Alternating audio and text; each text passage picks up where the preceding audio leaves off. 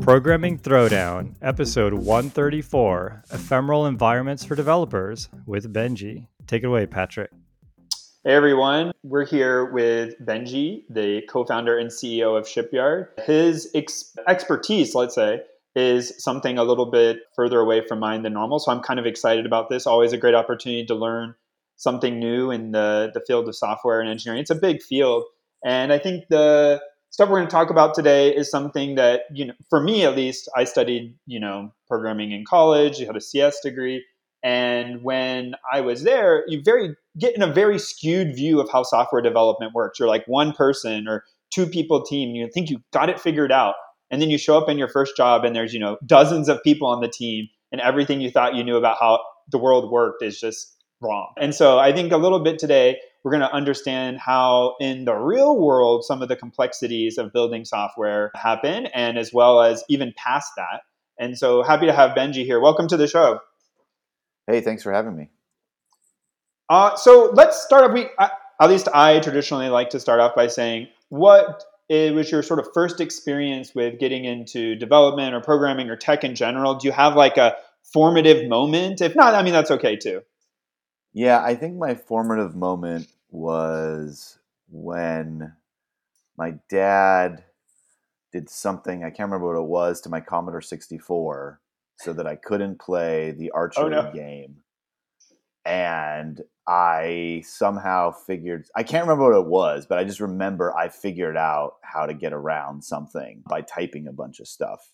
And there was definitely no Google in the day. So I was very proud of that accomplishment. And basically I caught the bug at a very young, very, very young age of being like, oh, wow, like everybody's equal in the digital world. You just have to figure out the best. And so I would say that's when I really started. And then it probably took off a little bit more. And I will say that I'm not a millennial. I'm not what's the other one? Yeah, I'm an Oregon Trails generation. I don't know if you guys have ever heard that term, but I think it was gosh, the game's amazing. Yeah, so if you know the game Oregon Trails, yeah, exactly. If you are worried about dysentery and you're hunting squirrels, then you are in this in-between generational thing. Now, did you play the Apple one or the one on Windows where you could click to shoot the squirrels?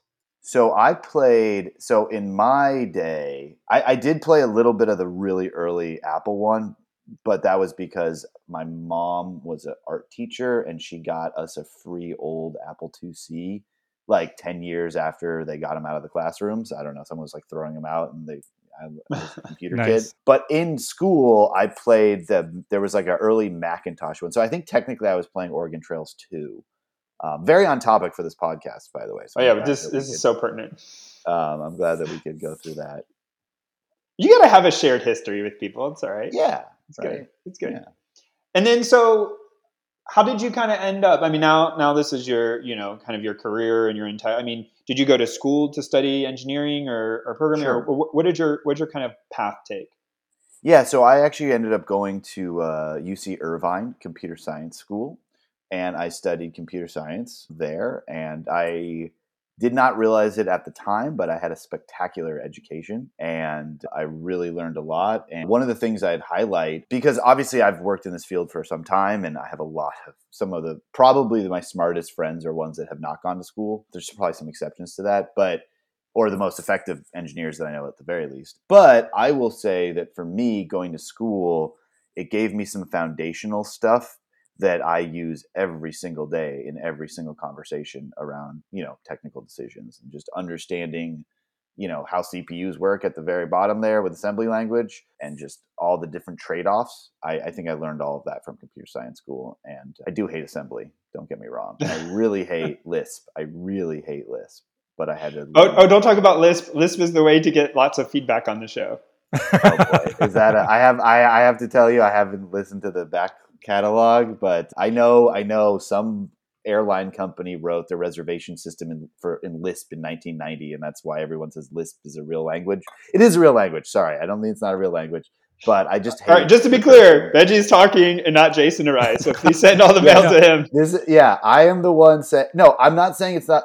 My issue is that recursion makes my brain physically hurt, and parentheses also make my brain hurt. So I just Ooh, that's have a an double aversion whammy to it. then. Yeah, it's You know, just I like, feel like I agree with that. One of the things that's interesting is Excel is so easy, which is all about recursion and good functional point. programming.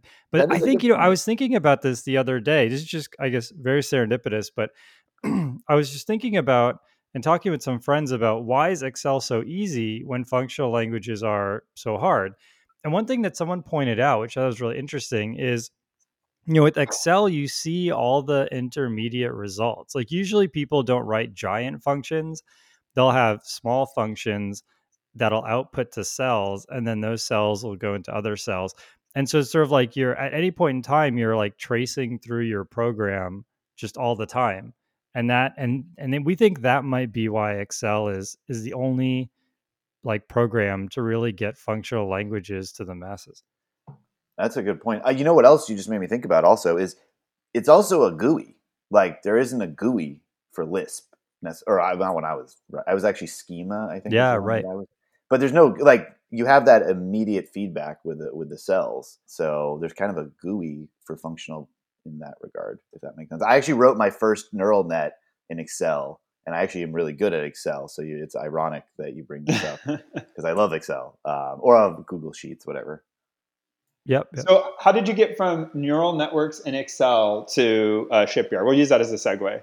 Oh, that makes sense. Well, that was back in the day, my computer science days. A call out to my professor, Dr. Frost. That was actually his name. I love calling him out. A great professor. So yeah, that was my 102 AI class I took a long time ago. But what ended up happening was I graduated school and I actually did a startup in Los Angeles. This is back in the day when it was just like MySpace, AOL, and my company. And it was actually a language translation company that was using very early neural net stuff. This is a long time ago.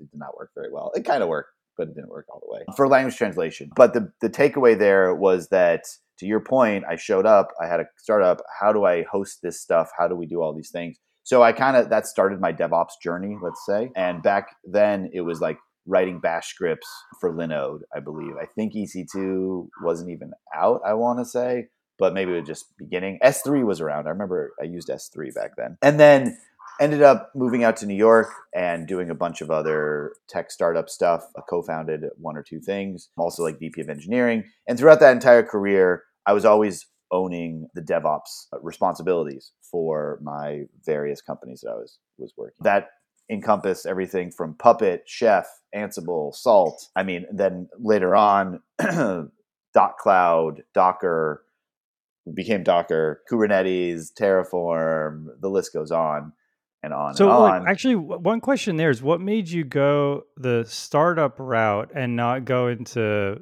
big tech like Microsoft or one of these companies? Like what was your thought process there?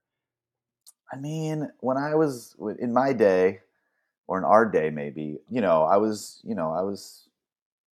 Microsoft was the bad guy back in the day, which is crazy to me because Microsoft's the good guy now, it just blows my mind when I think about Or Windows maybe there are 10. worse guys, Maybe it's no, but I mean, but Microsoft has Ubuntu built into it. You turn on Windows 10 now, and like Ubuntu, you just click on a button and you're in Ubuntu, and it's Yeah, just like, that's very whoa. true. Very, And very that true. to me, I learned that, like, I haven't used Windows in, I don't know, 10 years, 15 years, something like that. But I was on a friend's computer and I was trying to help them with some Docker stuff.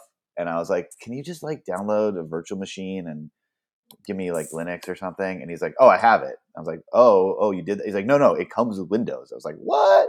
And so ever since then, I've been like, holy moly, everything's changed. It's great. But yeah, sorry, what was the question? Oh yeah, the question was like, okay, maybe look at the ecosystem of big companies. You have Microsoft, you have Google, you have Yeah. Apple, and you chose to like forego the giant corporations and go start something like start a startup or go into the startup ecosystem. And so I was wondering what made you go that route.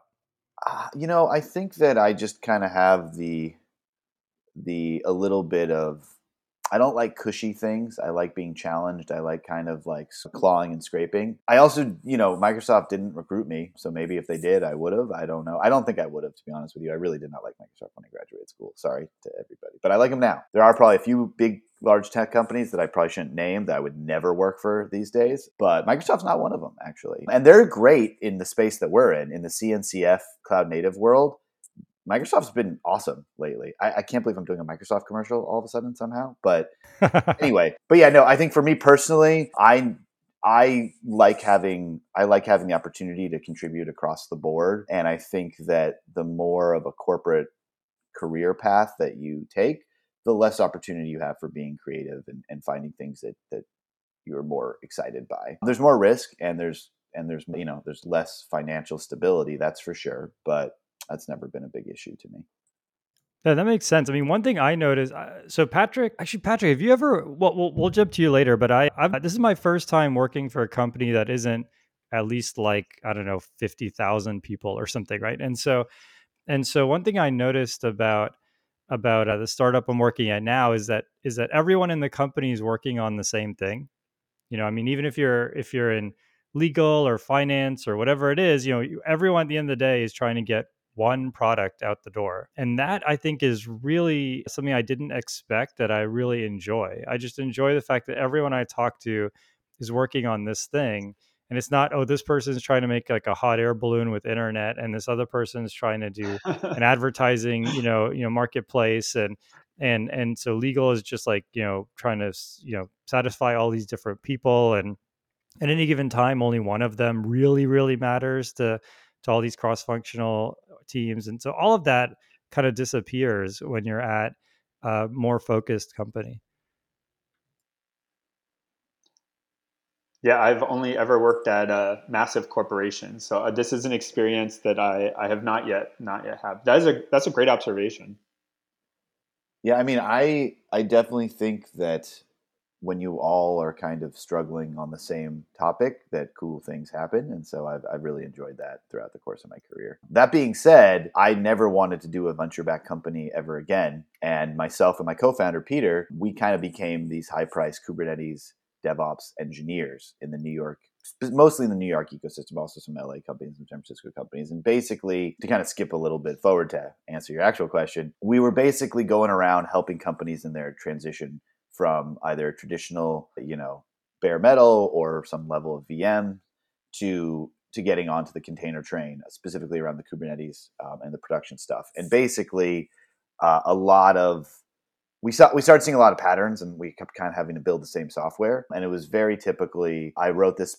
Some DevOps engineer wrote a bespoke way to deploy environments themselves for the various stakeholders at the company, production, staging, maybe some other stuff there. That person has gone, or that person has moved on, or that person is sick, and oh my God, my hair's on fire. Peter, Benji, come save us. And then I would get there and be like, oh my God, this is all done completely wrong. I have to redo the whole thing because this is my bespoke version of this, but I know what I'm talking about versus this other person. And there was actually an instance where we did that move, and then we moved on from that company, and that same company brought us back because they hired someone that tore out our stuff, and we put it back in. So like the DevOps space and the SRE space were very opinionated, and the problem is that there's just way too many options, and so there's a lot of ways to do things. So what I'm getting at here is that we were going to be this high-priced Kubernetes consulting shop forever. We kind of built our internal tool, which Shipyard, the first iteration of it, was like kind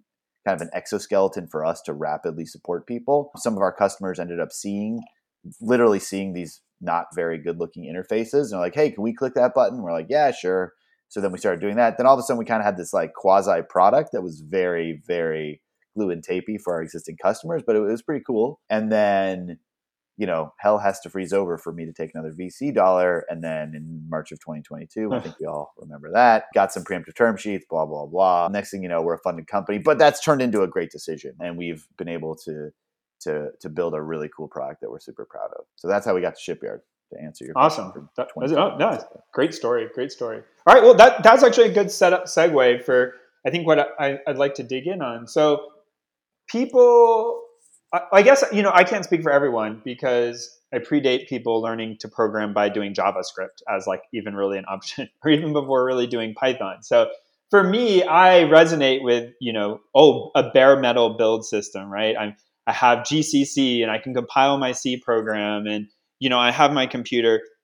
But one of the things that I think even before scaling up a team that you run into is, oh, JSON compiles and I compile. And we have two different versions of GCC, two different compilers, and all of a sudden, like, our binaries don't behave the same way, right? We don't have, I guess the term is like a hermetic build system, right? Like, all of our things aren't self-contained in such a way that, like, maybe his libraries are different than my libraries, right? And with C, maybe this is a little less of an issue. You don't tend to have tons and tons of dependencies. But okay, so I kind of started it bare metal. You have like your computer running your operating system and your compiler compiling your source code. Kind of take us from there, from like what your observation is. And it doesn't have to be on that. Maybe if it's for JavaScript, I think there's some analogies there as well. But like, how do people sort of move up the pyramid or move up the stack of saying like, hey, this is like a single user focused thing, to the rest of the life cycle after that? Sure. Yeah, it's a big question, but I'll do my Oh, best fair to enough. answer We can it. take it in parts. Yeah, no. Well, we're talking about my school days. You're doing C++ and C, so I'm feeling a little insecure. So I want to like remember Uh-oh. something from my compiler's class to sound smart, but I don't know if that's going to happen. So okay, so at the core you have a gate. No, I'm just kidding. Only NAND gates. That's what I Okay, learned. so let me just talk to you in adders. All right, I'll stop. So I mean, a big difference here is that between compiled language and a lot of the stuff that's happening in the world that we're in, and sorry, so Shipyard, the world that we're in, is we are helping applications, so typically SaaS applications. So Okay, great. All right. these are web based, typically sometimes mobile applications, database, application logic, maybe an inference engine. So this is not for compiled programs, really. Actually, Shipyard is not at all, but it's a good analogy. So it's more for interpreted stuff there with Python, JavaScript, that type of thing that you were talking about. But in general, I think the connection between compiling to an application delivery is pretty straightforward. And what the common practice is today, I could talk about the old practice, but the common practice is use something called containers, and typically something called Docker. I believe, I'm sure you guys are familiar with that to Yeah, some degree. these are words that I've heard before. These are words that you've heard before. So what a container is what a Docker, I'll just start with a Docker file. What a Docker file is it's literally a list of commands with some smart caching in there. So it's like use Ubuntu 20, not npm install. What is apt-get, whatever. So you literally write this out in your Docker file so that you have those libraries, because dependency stuff is, I think naming and dependency problems and cache invalidation are the three unified things in Oh the man, computer wow, there science you go. world. Yeah, that's Getting like them all. the three. So you basically get your dependencies, you're in this file, and then there's some really smart caching stuff so that it can be faster to bring your image, which is where your container lives. Okay, I don't know if I'm doing a good job of explaining what a container is, but it's basically a way to encompass your operating system and all the necessary libraries that needs to run a given program. And so let's just take the example of Python. You might need certain pip packages for whatever reason. So I would have a Docker file that's a containment of that. And then I can mount in my code, my Python code, right, into the. So that's kind of the way that you encapsulate various things. Now you might have a Python application, you might have a Node application, you might have a Rust application, you might have a Go app, you maybe even have a C++ application. They all can be contained in their own containers. That's probably a good way to do it. And then you need something to orchestrate turning those on and off. And so what that means is that you have things like Kubernetes, which are a scheduler or orchestrator, and those things can turn on and off the various containers that I just described to you to help orchestrate their ability to use each other. So just say I had a Python application, I have a container for that, but it needs a database. I have a second container that's my Postgres data container. And then the orchestration piece, okay, you guys can see my hands, they can't, but it makes more sense if you see my hands. The orchestration piece says, hey, make sure that database is up before that application Python thing is up, because it can't talk to each other. Is that a decent high level overview? Yeah, I mean, I think that makes sense. So for people who, and we've covered some of the stuff with containers before on the show, but just as a reminder, not forcing people to do the entire backlog. So the difference between, I think most people kind of know what a virtual machine is, and a virtual machine is running a version of all of the things on your computer on your computer. So its own hard drive, its own memory, its own CPU. We won't get into some of the nuances between emulation or not, but basically running an instance of everything and wrapping it all up. And then you could run multiple VMs and they can switch between each other. You could save the state. So unlike your normal computer, it's completely software controlled. Going from a virtual machine to a container, what kind of advantages are you on? Like why has that been the migration for people to move from one to the other? Sure. Sorry, that's a great question. So with a virtual machine, you have a full snapshot of the operating system and the application code, right? With containers, and the way that you do that is using the hypervisor. So it's actually at the hardware level. So there is some major security benefits to having a hardware layer for security, but it's never perfect. Heartbleed, for example. So nothing's perfect. But with containers, what you're doing, and this is probably a really good thing to explain, sorry about that, is that you have the operating system as a shared resource. So it's actually living in a virtual machine at the bottom. Like if you turn on Docker desktop, there's actually a virtual machine at the very bottom that is the shared resource. And so then your containers are very lightweight, sit on top, and just have the layers on top of that operating system that might not exist. So Redis might need a cryptography package and Python needs a authentication package, I don't know. But they're both using the same underlying OS in the container. So there's security disadvantages to containers, to be clear, but there's a shared resource thing. So what you get out of that is much lighter weight. So like if I want to stop my VM and send it to you, like that could be, depending on what it is, a 4 GB file, right? Like an image. Whereas with a container, it's literally just the application definition.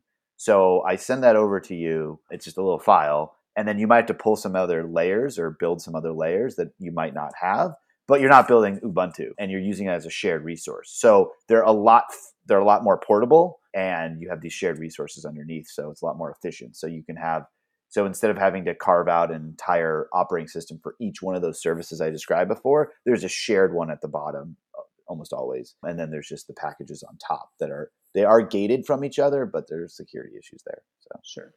So it's composable, and we can compose a Python package and a Redis, and then the Python can talk to the Redis, so we can serve our website and have our data store that we can write to. So Sure. then you talk about Kubernetes. So Kubernetes isn't for orchestrating the composing of the containers into one. I don't know what is the term for, like, you have the collection of things and you want to orchestrate them with Kubernetes. I don't know. I don't have the right term for that, the lingo. So I mean, it's a Kubernetes cluster that Okay. contains a bunch of pods. Pods are basically containers, and then those containers are pods are typically in what is known as a namespace. So your cluster can have n number of namespaces, but there's some like you put all your pods in a container, they can talk to each other automatically, and if you want to break out of that namespace, that's a whole other permission thing. A large part of the Kubernetes and CNCF ecosystem is all about security controls and what's known as RBAC, or role-based authenticate. I don't know what the AC stands for. RBAC, I know what it does. I should know that. Role-based access control. Thank you. Role-based. I knew that was a test. You passed the test. Good job. Okay, so all right, so we're orchestrating all of this, and this seems like I probably, as the developer in the role I am today, I probably care about this awfully late. I'm probably really far along in having my application up and working, just personally, because this isn't something that I've done before. So I imagine you kind of explaining the narrative of how you got to where you are. This isn't uncommon, that people sort of build up their stuff. They start running multiple instances, maybe with some sort of load balancer. Oh, see, I know something. Load balancer up in the front, distributing, and then realizing, oh, hang on, this is actually a nightmare to sort of keep up and running.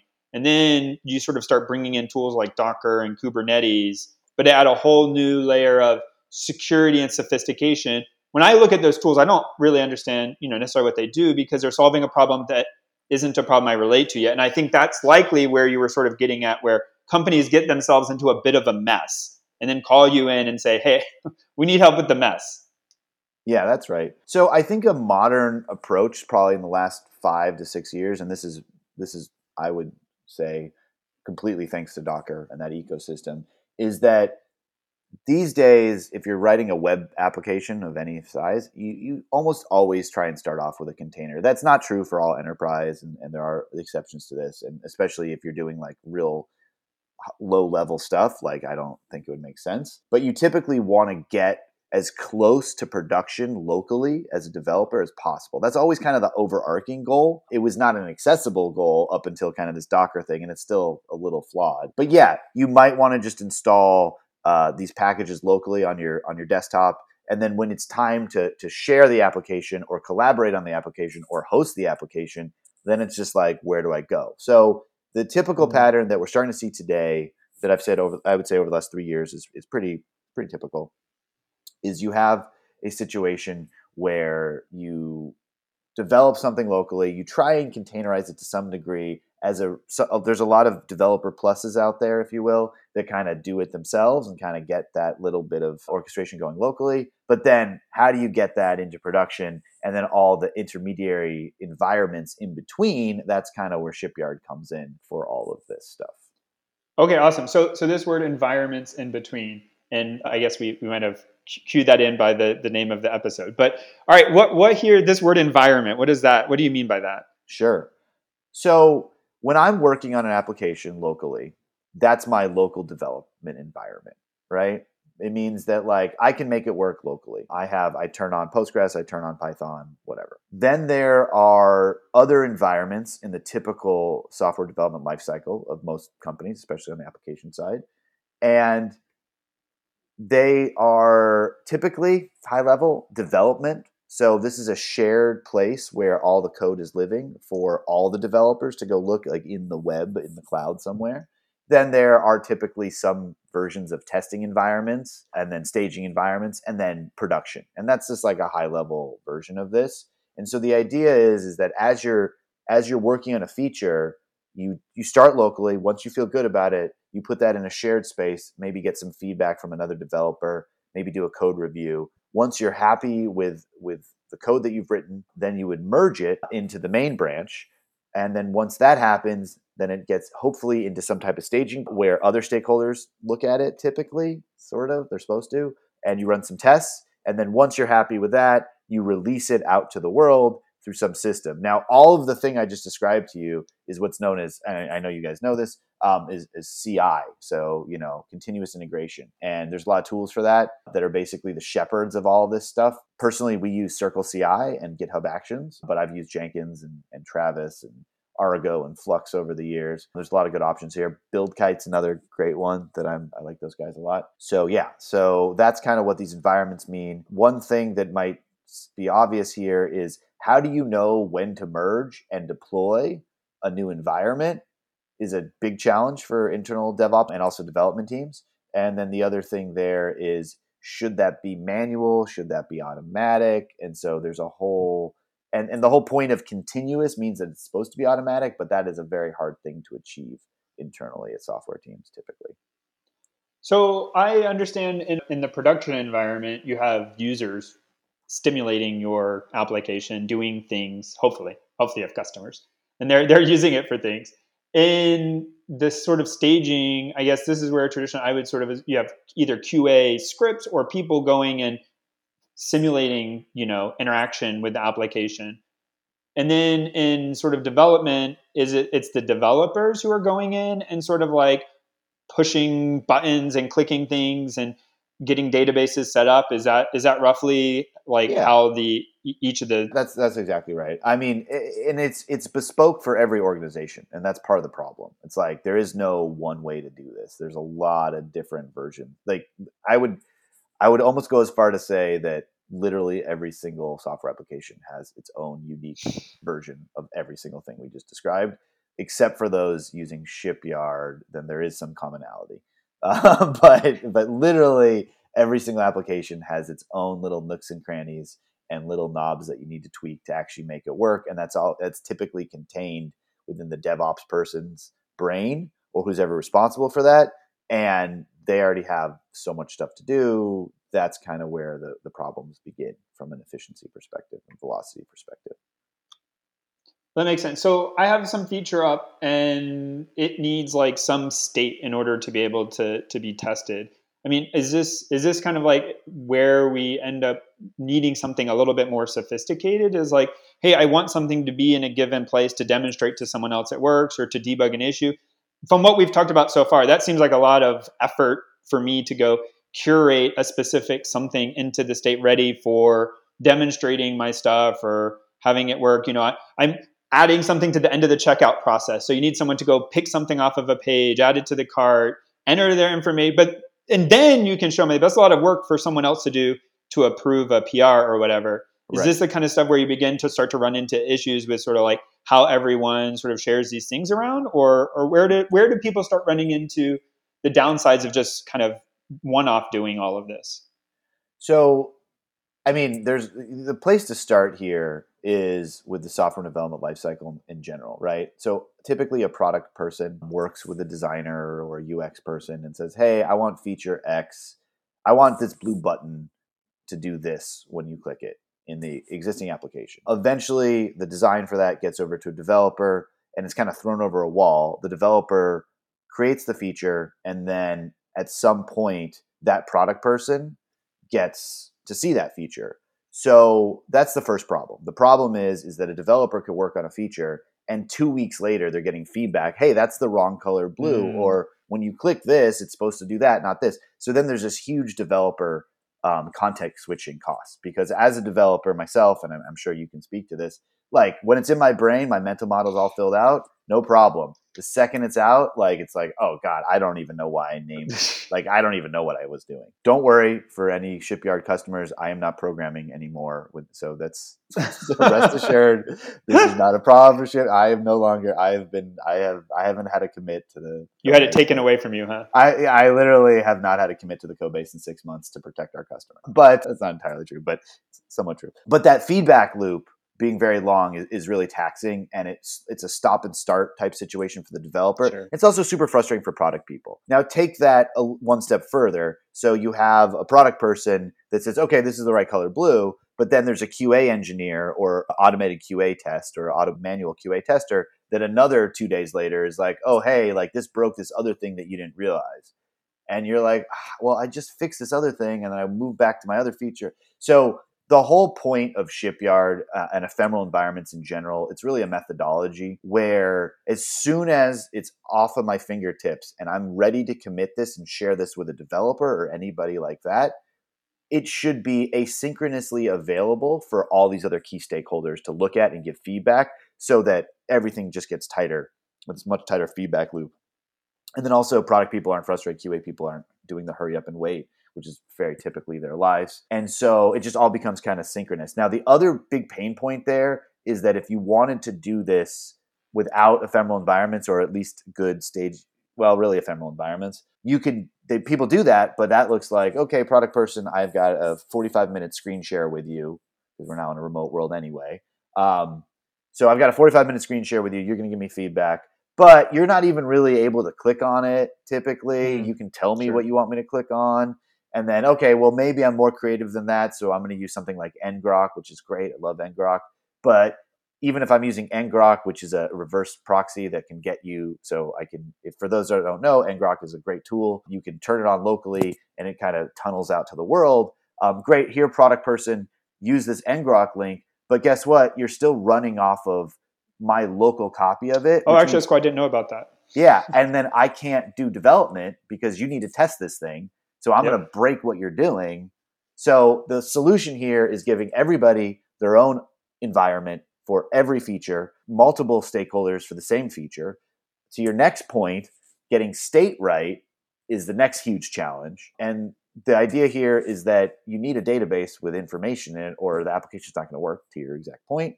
So replicating that data across all these different environments, and also it being sane. Like you can't just use stuff from 6 months ago. You got to keep it up to date, sync it across, and then also giving, well, so now Shipyard comes in, and this is a feature that we're very proud of and people love. There's like a data dashboard where you can actually cherry pick, hey, I want the state when I was working on this feature from 2 weeks ago. I want to use that for this new PR that I'm doing, and vice versa. So again, without seeing my hands moving around, I think it doesn't sound as smart, but it's really cool. So you kind of like allow people to define, or just make up another term, or whatever. You like allow people to find up like a bundle of data and say, give it a name and be able to use that in multiple places. Yeah, that's basically correct. Huh. And then okay, I kind of see now. So the Docker file and everything is a piece of the puzzle. We have to describe how the thing builds, but it's only one piece. Exactly. There's all these other bits and pieces that need to get brought in. And even teaching Docker itself how to go to, and I don't even know how that works. I mean, I guess that's your magic. It's like, hey, I have a PR I'm working on, but it needs to know, hey, I need to go pull that specific version of the code, not just the code checked in or the tag or the latest. It's like it needs to go to a very specific variant of maybe multiple code bases and pull them all in, pull some data down, get it all up and running so that many different people could come and like try something out. Yeah, that's exactly right. And we do have support for multi-repo, which is another feature that we love, not to plug Shipyard too much. But yeah, there is two big things here to talk about just for your users. Is there's mono-repo, which have all your code for everything in one big repo, or what we're seeing a lot these days is multi-repo, and people call that, I think they call that polyrepo, also is another term people use, where you might have your front-end code with React in one repository, your back-end code in Node in a different repository, and then another service in Rust or whatever. Coordinating all those to be on the right SHAs and the right hashes and getting the right all those things is very challenging. It's doable. So let me be clear, like this is something that people have been doing within Google for, I don't know, 15 years, more than that, and large engineering orgs, but they have dedicated, 100, 200 person DevOps teams that focus on that. So really what's happened here is that because of technologies, we're on the backs of giants, because of technologies like Docker, because of stuff like Kubernetes, which is all under the hood for everything Shipyard does, to be clear. Now this elastic compute that you get by it being really fast to turn on and off and it being smart, you can now do these types of environments very quickly and turn them on, turn them off, because that's the other part we didn't even talk about, cost controls. Like you don't want to have these environments running when no one's using them because it's expensive and wasteful. So what Shipyard is doing is kind of helping give DevOps people, they can focus on being an SRE for production, not for internal tooling, because this is pretty much expected tooling for any decent size software SaaS company. Like say you're over 15 engineers, like you need to have multiple environments. Honestly, once you're over 4 or 5 engineers and you can't just like do a quick screen share, that's when you start running into like really bad releases. Yeah. And one other thing, maybe not the best time to bring it up, but I'll tell you it anyways, is there's this concept of testing within our SaaS world. I'm sure you guys are more than aware. And there's unit testing, and then there's also what's known as functional testing, or more specifically end-to-end testing.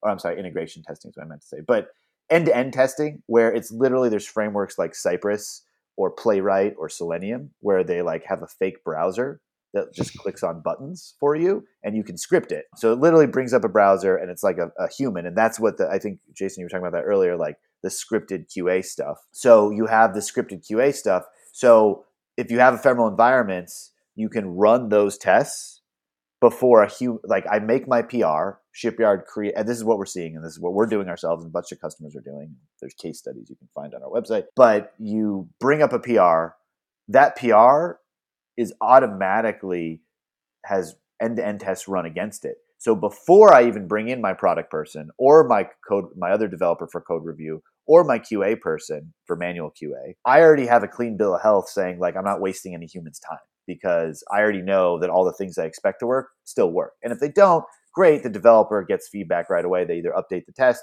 or they update and they fix it. And the only way to do real end-to-end testing is with production like environments, so full stack environments. And that is a difficult thing to do. So you have to bespoke build that in your CI platform, or use Shipyard. So there's a lot of moving pieces to get. I'm beginning to see the picture of where the intricacies lay and why you might think at first like, oh, just one more little script or one more little thing. But then like you're pointing out, I mean, we've had this before. Someone's like, oh, hey, I have a Jenkins machine and there's like all these builds didn't get cleaned up because something hung or whatever. And so they're just left suspended, eating up space. Let me just go write one more script to like anything exceeding, 14 days. And then someone has a job that they expect to take, it's just, it's a never ending ending battle. It's like you like the carnival thing where the gophers pop out of the holes. That's Oh, kind of whack-a-mole. Yeah. hack-a-mole. That is a very good description of a DevOps person's life, and I am a DevOps person, so I can say that. Or I So okay, was. actually, I was. this may be a good a bit late to have that conversation, but I think it's a bit interesting as well. This is a term that I've seen pop up a lot more recently than maybe when I first got started. But this like role of saying DevOps, or I think we alluded to before SRE, like a site reliability engineer. Is that SRE? Okay, good, I got it. Something like that. But like these are terms that for like when I was starting, they weren't an option. They weren't what people would do. We knew of like sysadmins, people who would like, come to your computer and help you get your stuff, make sure everybody's developers had all the software they need and, that kind of stuff. But what, in your mind, like what is a DevOps engineer and what does that role really like mean and what does it entail? Yeah, I mean, so it's changing right now as we speak. I would say that the sysadmin that you're speaking of was, back in the day, they were responsible for that Sun box with the 128 processors that you only had two turned on for or whatever to make sure that pets.com would stay up. And quickly people kind of realized, okay, sysadmins, like they're good at what they do, but like understanding real-time systems and like what's like chmod is not the only thing that you need to do. So there's other skill sets that they're developing, but really this is a different, like you don't want someone that understands all of these like intricacies of keeping a production system up, also dealing with like, hey, I forgot to reset my password type thing. So a role was kind of created, the DevOps role. I mean, I don't know the numbers on this, but I would guess like 10 or 15 years ago is when it probably came to some level of prominence. And that is like a sysadmin / developer, because you also need to have a bit of understanding of application code, because you need to be able to be like, well, this is failing here. I'm looking at the log. I have to jump into the code base and see if there's something obvious here. And so it's kind of just like a developer operations sysadmin type role. That's what a DevOps person is. And so they're kind of responsible for everything, or ideally they're responsible for all your infrastructure to make sure that all works, which does include, hey, I'm a new developer joining company X. I want to make sure, like, how do I start developing that day? That kind of became a little too encompassing, because if I'm worrying about new developers turning on, like being able to develop, then I'm not worrying about production being efficient or going down or not going down. And I don't know when this happened, but Google released the SRE handbook, I want to say, I don't know, 8 years ago, maybe it was more than that. And they coined the term SRE, that's Site Reliability Engineer. And those folks are responsible for making sure that the site itself, if you will, so production, is reliable. The way they do that is with service level, or SLOs and SLAs and SLIs, which are little measurements of saying like, I have a service level objective of having the database not be down more than 5 nines or whatever. And so my job is to keep it that way. The SRE is a DevOps person that's focused on production, is kind of how I think of it. But that never holds true, because SRE then ends up being like, well, I know how to fix production, so I probably know how to fix your local development environment. And I might know how to fix, I definitely know how to fix staging, but it's going to take me a second. And like, remember what these people are doing, it's always, it's never a quick thing, right? It's never like, oh, I have to change this one line of code and everything's fine. It's, I have to change this one line of code and then all this stuff has to trigger, rebuild. Oh, you know what? This data is corrupted. I'm going to have to move over a 400 gigabyte Postgres volume mount over there. That doesn't take 2 minutes. That takes a while, depending on your IOPS, I guess, but it could take a while. And guess what? As a DevOps person or SRE, like I got to make sure that doesn't get corrupted in the rsync. So the point is that the DevOps life is a one of patience and a lot of focus, and SRE life. So what I think is happening, what I see happening is you have SREs becoming real, just SREs, just focus on production, which is definitely the model that Google kind of prescribed to us. And it's a really good, you should check out the SRE handbook. You can Google that one pretty easily, obviously. And then the DevOps person is kind of like, how do I turn on Postgres correctly without causing a problem? How do I orchestrate the application so that it works well? And ultimately, there is a huge lack of DevOps people in this world right now, and there's a huge need for them. And so that's kind of where Shipyard came from. Yeah, so Shipyard's role, help me here, is like to empower DevOps people or replace DevOps people?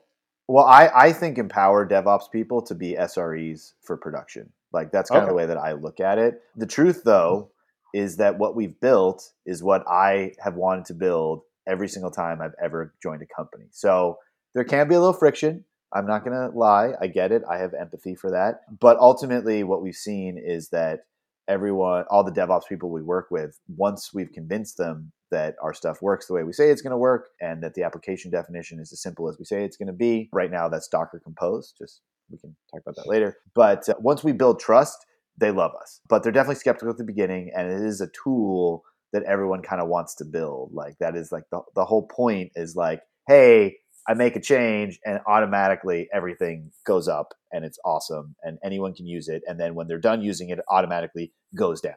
So it really is kind of, you know, it is the cool, like it's what we all wanted to build.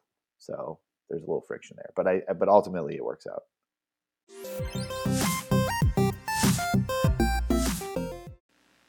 I'm going to jump in here and interrupt our interview today to talk about our sponsor, Zencastr. Zencastr is an all-in-one podcast production suite that gives you studio quality audio and video without needing all that technical know-how. It records each guest locally, then uploads the crystal clear audio and video right into the suite so you have high quality raw materials to work with. Jason and I have been using Zencastr for Programming Throwdown for a while now, and it's a huge upgrade over the way we used to do things. It's so much easier and more seamless to have everybody join a Zencastr room and get individual audio streams for each participant, which allows editing and mastering to go much more quickly. It just also feels like a better experience for all involved. I'm so happy that we have this new solution instead of the way we used to do things back when we first started. If you would like to try Zencastr to make your own podcast, you can get a free trial by going to zen.ai/programming throwdown. That's zen.ai/programming throwdown. Back to the podcast. And then we can leave this topic, but so DevOps people, how do people kind of get into that? I mean, you were saying that you kind of self-titled your that's your current role is like more like DevOps focus, this kind of thing. Like you talked about being a background, computer science, use your event, like this stuff. Now you do DevOps.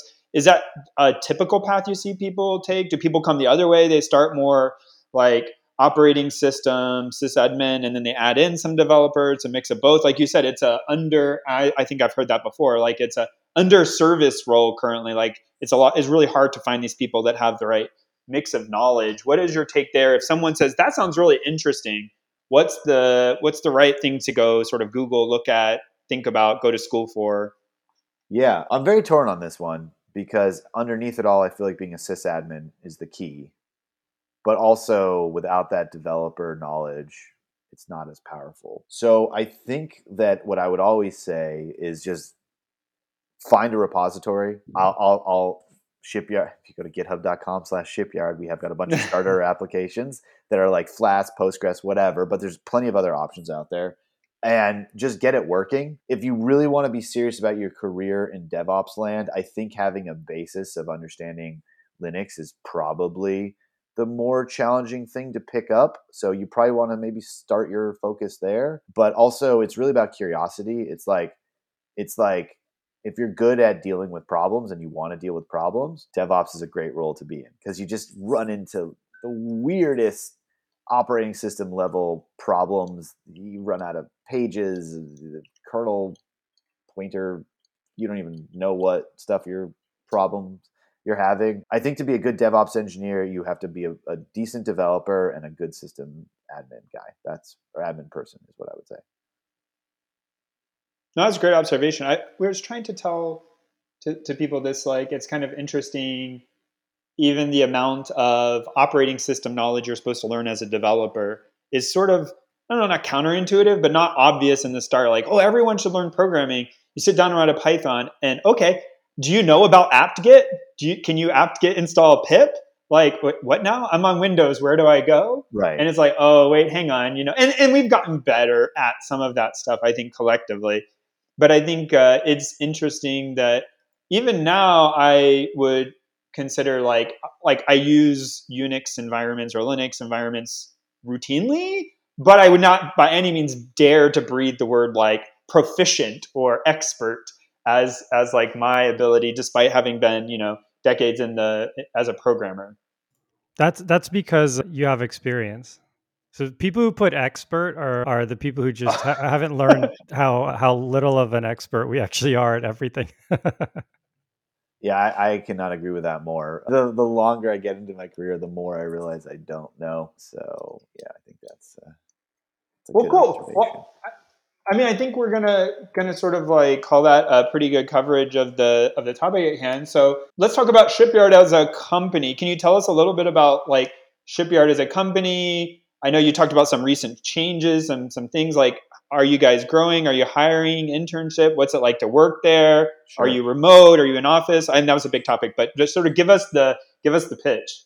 Yeah. So okay. So the pitch is Shipyard get an ephemeral environment on every pull request or code change. So that's the thing. But yeah, so we're a funded company, a VC backed company. We've actually got some great investors. We're about 10 people. We are growing. We are hiring. Please check out our careers page for that. We are actively hiring. We are on Twitter at Shipyard Build. We also have a community site. Actually, this is a good one called ephemeralenvironments.io. I hope you put that in. It's ephemeral is I learned how to spell it, but it took me like 10 years. It'll Ephemeral be in the environment. show notes. People will Okay, just be able great. to click on it.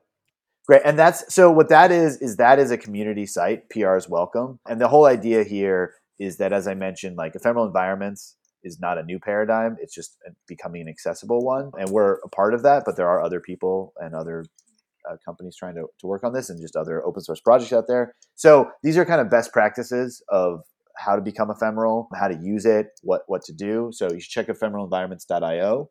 Our website is shipyard.build. Yeah, and so we're doing well. Had some really early success with some awesome design partners that we're really thankful for. And yeah, and we have a free trial now, actually. Soon to probably be a free tier, but I'm not going to say officially. But we're working on that. Remember, every one of the every one of the organizations we have, or maybe I didn't tell you this, gets its own cluster. We are very, very security focused. We have a bunch of regulations that we have to make sure we're on top of, SOC 2, HIPAA, all these other ITAR, etc. So we're really good about, we try to be really good about security, but you can never be perfect, obviously. Yeah. Any other questions about Shipyard? Did I cover everything? No, I mean, I think what would you say if someone was saying, maybe I apply to Shipyard, like what is the thing that you would say you would look for them to be interested in? Like what would they be passionate about that would make them a great fit? Yeah. I mean, high level efficiency is something that's important to them. Like understanding how broken our software development life, or maybe broken is not the right word, but slow and arduous. People that want to automate, people that want to help people move faster or companies move faster, which is a very cliche thing to say, but it's true. And then the other thing is like, look, we are in a critical path for all of our customers. They depend on us every day. So understanding that you're going to have a lot of responsibility. You have to have a passion around DevOps to some degree, or at least making good software and enabling product people and QA people to do that. That's kind of what we're looking for. But ultimately, people that are curious and just want to make things is really what it comes down to, because every day, we're spending time on calls and planning and all these things. And the whole point is that our entire product is built off of customer feedback, of being like, oh, hey, like, this is great, but like, can I look at my logs in Datadog? And you're like, yeah, sure. So we build out this Datadog thing. And then all of a sudden, all of our customers want our Datadog integration. Just the whole point here is that we have some really cool, we're at the precipice of software development getting a lot faster, and we're just trying to help push it along. And so people that are a little empathetic to the pains of other software development teams is another big thing we look for. And remember, or maybe don't remember, I'm telling you, we dog food Shipyard with Shipyard. So we build Shipyard with Shipyard. I was going to ask that actually. Yeah. So we are definitely one of the larger users of Shipyard. We're not actually the largest user anymore. We haven't been for 6 months or so, but for a long time we were the largest user of Shipyard from a builds perspective and a commit perspective and a visits perspective. And so when we screw something up, yeah, we're going to know before everybody else. So we work hard to not do that, but also, being able to react quickly and cool under pressure is another big trait that we like to have. I had a question, a bit of a non sequitur, but when you talked about being the biggest the biggest consumer of Shipyard, it kind of spark this question, which is, how do you who do you go to when you want to, acquire a customer? Because I feel like this is something I've often wondered, never really asked anybody is, clearly you're interested in developers, but something like Shipyard, it's not like an IDE like Sublime where you can go straight to developers and say, "Hey, give me $15." And so, you kind of want to target the sort of, let's say, VP of engineering or CTO or something, but then that person is so high level that it might be hard for them to grok what's going on. And so I feel like a lot of companies that are sort of like they have an enterprise tier, how do who do you go for? Like, who's your ideal person on LinkedIn when you want to try and acquire a new business? Yeah, that's a great question. So the term that we use in startup land, because I'm learning all this, I'm now the CEO, is ICP, or initial customer profile, is the term that we're supposed to use. And Ooh, nice. that's something that we're constantly iterating on and developing. So the way that Shipyard has kind of put our company together is we had some early customers for the consulting side of the thing, and then we raised some money, and we've been super heads down building out a fully fledged platform. So there was a lot of work that we didn't even realize. Stability is the most important thing. Features is then very important as well. So we've been super heads down. We got a bunch of great design partners, and we use what's known as founder led sales for the most part. There has been some other different top of funnel stuff there, and then we signed all our design partners, and now we're figuring out the go to market and the ICP. But I think you hit the nail on the head, where it is the VPs of engineering or the directors of engineering and whatnot. And the trick there is that the other departments that we talked about are kind of getting frustrated because they're not seeing features early enough. And you have to find the people that it's trickling back up to, but that are also the decision makers. I will say that most VPs of engineering and directors of engineering, and even CTOs for that matter, have a pretty good understanding of environments, and it's just a matter of explaining, oftentimes replacing half-baked solutions, frankly, or underbaked solutions, maybe is a better way to put that. But yeah, so finding those people, and that's what we're working on. So, it's one of the reasons why I'm on your podcast, customers welcome. But Yeah, totally.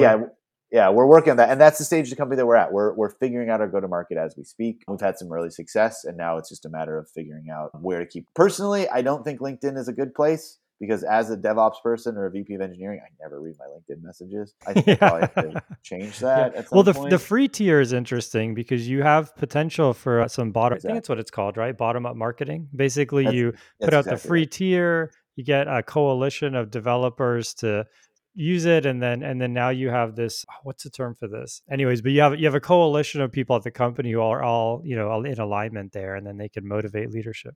Right. It's called an internal champion. It sounds Ah, like okay, you've there been it on is. all these calls I've had with all these VCs. It's awesome. No, we're actually a member of and if anyone's doing especially developer focused software platform, you should check them out, and maybe, I don't know. But there's a VC fund / incubator thing called HeavyBit, and some of the best dev tool companies have gone through there, and we're very fortunate to be in there. And they very much, What is it? Name one more time.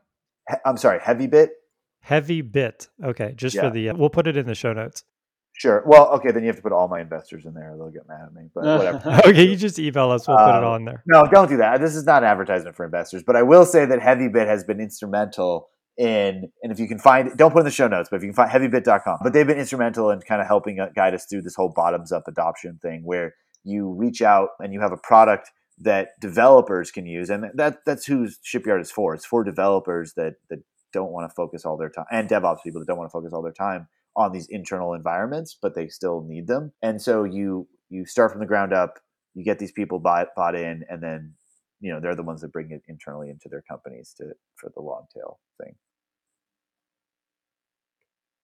Cool. Thanks for explaining that. I was always curious, and yeah, I think you covered it really well. Great. Anything else I could give you my sort of answers to? 'Cause I sort of know. we can do all manner of opinions on world events, tech talk. No. I think this has been a great episode. I think this is an important topic. I learned stuff, so I'm thankful you came on, and I mean it's great to see people out there building products to help developers and development just like go better and faster, and so excited to have you continue to do that so that all the products we use are just going to be magically better. I mean, it's not magic, but it's true. We've seen some really cool numbers lately where we have one team in particular. I was on a call with them the other day, and they are doing 50% more tickets since they started using Shipyard over the last like 6 months. It's unfair to say that's all Shipyard because I don't know, but I do know that feedback loop is getting shorter. Tickets are getting done faster. So 50% velocity increase, that's pretty cool. If we can get, we're still figuring out where that is. Other feedback we've had a lot is on the whole testing thing where the customer success team likes using Shipyard. They don't use Shipyard, but they love people using it because a lot fewer bugs are getting through, because one of the problems with testing is that you get so many false positive tests that you just end up ignoring your tests. And everyone does it. Everyone does it.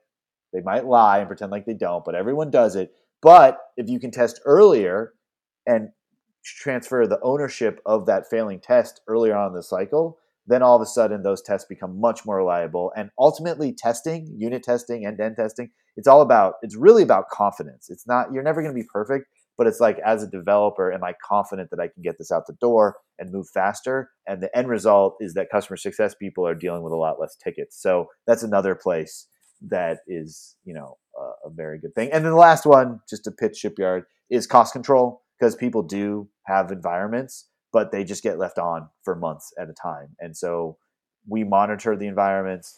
We keep them on when you're using them. We turn them off when you're not. And remember, this is container, so it's very quick to turn these things back on. You just click a button, and then if you stop using it, it goes down. So cost control, security, all these things. This is what Shipyard is. Oh, one thing I did not plug. I forgot to plug. I am a co-host of a podcast called CubeList. Sorry if I hope it's okay to. No, go for it. Okay, yeah. Yeah, totally.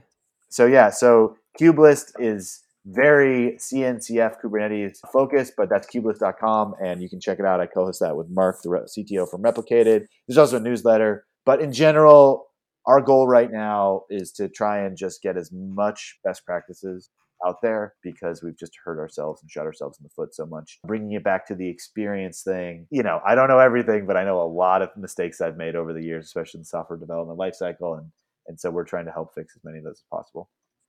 Man, your episode list has pictures and everything. Like, I don't know, man. I think I take it back. We're going to have to edit that out. Like, you're making us look bad over here. Oh man, we got scooped. I'm just teasing. No, it's great. I don't do it. It's the Mark and the Replicated guys are great. And actually, again, for some reason, HeavyBit is great as well. They help us. We're part of their catalog of podcasts and stuff like that. But Jason, we need VCs, man. We need VCs. Yeah. It's official. All right, I'll let me know. I'm happy to. Wait, but shipyard.build is the point of the whole thing. So everyone okay, with yeah. that. So actually, one thing, if we have a lot of folks in college, I looked at shipyard.build earlier today, and a college kid looks at $500 a month and says, I just can't do that, right? So I know the free tier is coming. So should folks wait for that? Should they send you an email if someone really wants to try Shipyard? What's the next step for them? Like someone in college. So right now we have a free trial, and you get the full experience for 30 days. If you're in college and you want to try it out, sign up for that.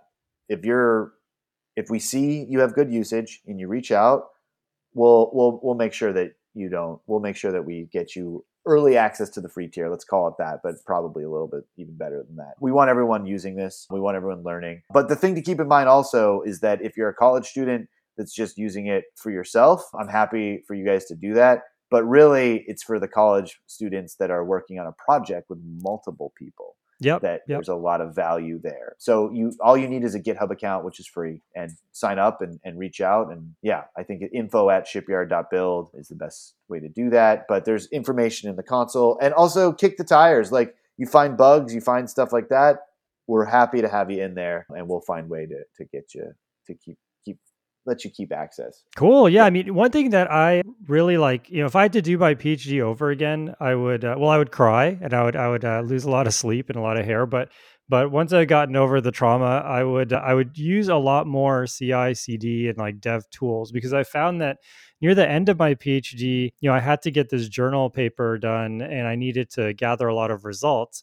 And especially at the end of your PhD, you're not really trying to invent another new thing. You're trying to write a paper, like survey kind of papers that try your method 2,000 different times, and have a lot of nice graphs and data and all of that.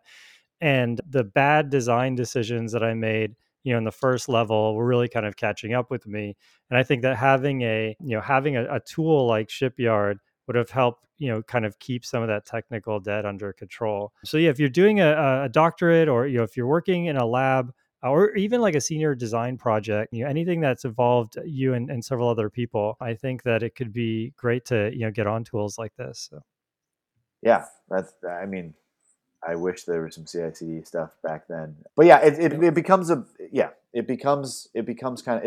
standard practice to protect you from yourself, and also just, I mean, the whole reason we program is because we had to type the same thing twice, and we're like, I can't type the same thing twice. I need to spend 2 days writing something to do that for me. Stop. No. My heart's getting torn asunder here. Well, I mean, hey, we all went to computer science school. Yeah. Wait, I have a question for you. What was your PhD in? Sorry, I just didn't know. Oh yeah, my PhD was this crazy idea of like trying to play Go with neural networks. It'll never work. It'll never take off. My Excel-based neural net was not a PhD. It was a class that I took, but it was to play Go. Oh, very cool. Yeah. Similarly, my Go rating is something like 27 Co or something. So I was like, well, this can't stand. So I got to create a computer to actually play good Go for me. And you literally did a PhD on it. Yeah, pretty much. Yeah. That's cool. That's super cool. All right. Well, I could talk to you about this stuff a bunch, but we should have, I'm happy to come on your show and talk about computer Go. Definitely. Yeah, that would be great. Anyway, yeah. Yeah. Absolute pleasure.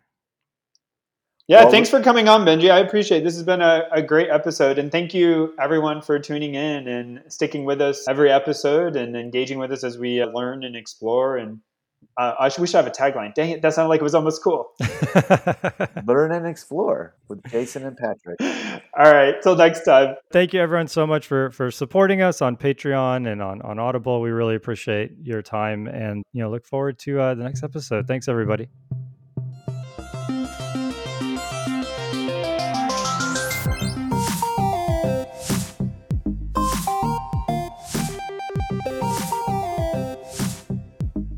Music by Eric Barndollar. Programming Throwdown is distributed under a Creative Commons Attribution Share-alike 2.0 license. You're free to share, copy, distribute, transmit the work, to remix, adapt the work, but you must provide attribution to Patrick and I, and share alike in kind.